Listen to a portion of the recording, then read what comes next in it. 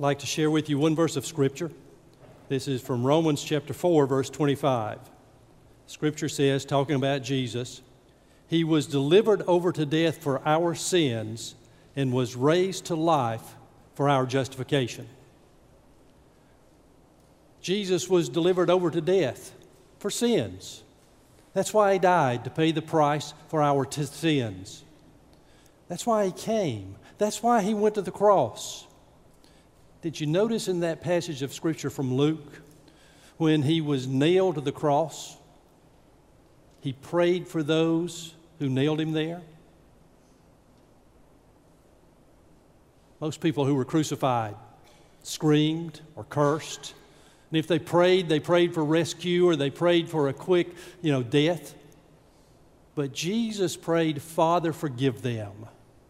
Jesus died so that He might forgive sins. He prayed for the very ones who crucified Him. Guess what? My hand and your hand was on the hammer. We put Him there because we are sinners. Because of our sin, He had to be crucified. He had to pay that price and wanted to pay that price for us. All of us are sinners.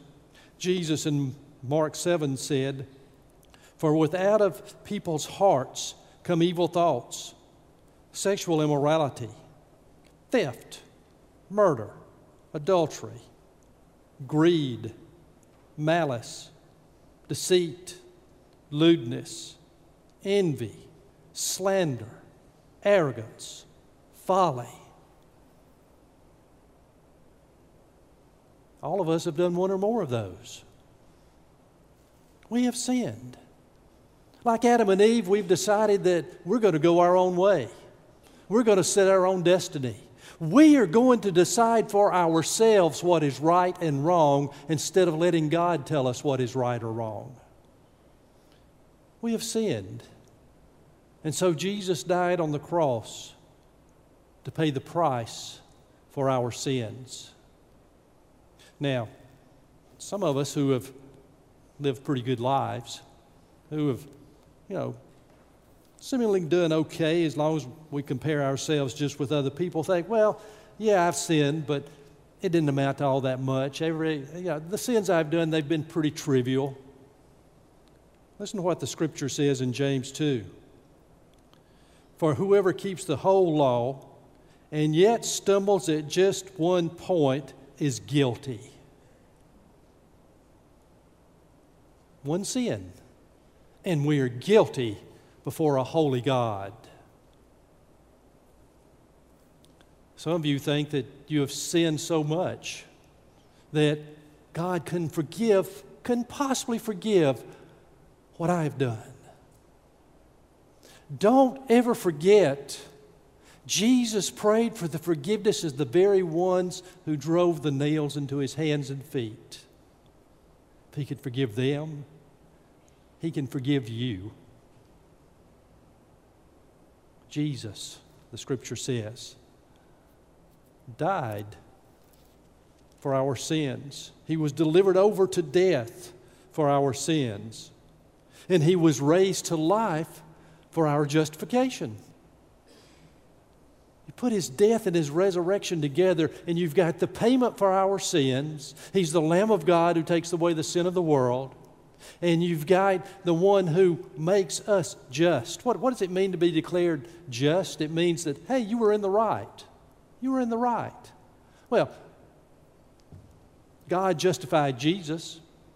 They thought He was dead, but God raised Him from the dead and said, hey, He was in the right. He's alive and alive forevermore. Through the raising Jesus, God showed His power to change things from what they are to what they should be. And He can change us from what we are to what we should be. He makes us righteous in His sight through the death and resurrection of Jesus. You were justified. You know what that means? That means that because of Jesus, we are not guilty. Because of Jesus' death and resurrection, you are not guilty. Because of Jesus' death and resurrection, you are not guilty. Because of Jesus' death and resurrection, you are not guilty. Because of Jesus' death and resurrection, you are not guilty. Because of Jesus' death and resurrection, you are not guilty. What does the Scripture say? Just a couple of verses, chapters later.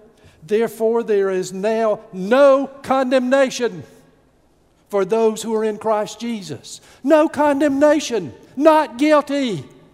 Because Jesus died on the cross and rose again, we don't have to be guilty before a holy God, even though we've sinned. We can have eternal life. We can be saved.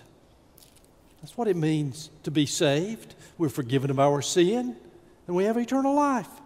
How do we get that? Again, in the book of the Romans, God tells us that if you confess with your mouth Jesus is Lord and believe in your heart that God raised Him from the dead, you will be saved. It mentions two parts of the body. Our heart. We believe with our heart.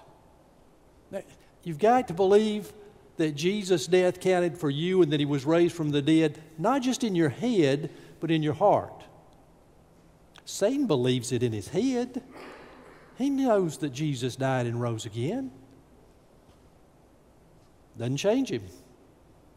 But when you believe in Jesus in your heart, you let Him change you. You let Him become your Lord. That means you follow Him and you obey Him and you serve Him. You've made a commitment to Him. You're believing in Him with your heart, not just your head. And then you confess with your mouth that He's Lord. You're willing to say openly, Jesus is my master. Jesus is my ruler. Jesus is my boss. I'm living for Him. You confess with your mouth, Jesus is Lord, and believe in your heart that God raised Him from the dead, you will be saved. Forgiven, justified, no condemnation, eternal life. What a Savior. What a Savior. And He's offering it to you. Maybe today you need to come and take Him up on His offer and say, I'm ready to follow Jesus. I'm ready to have my sin forgiven.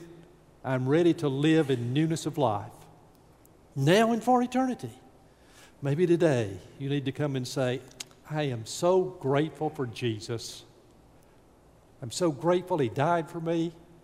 I'm so grateful that He's alive and He walks with me day by day. Maybe today you need to come and recommit yourself to sharing the good news of Jesus with those that need to hear. God's speaking to us. He's spoken to us through the music. He's spoken to us through His Word. What's He saying to you? What is He calling you to do? Our invitation to Him is 230.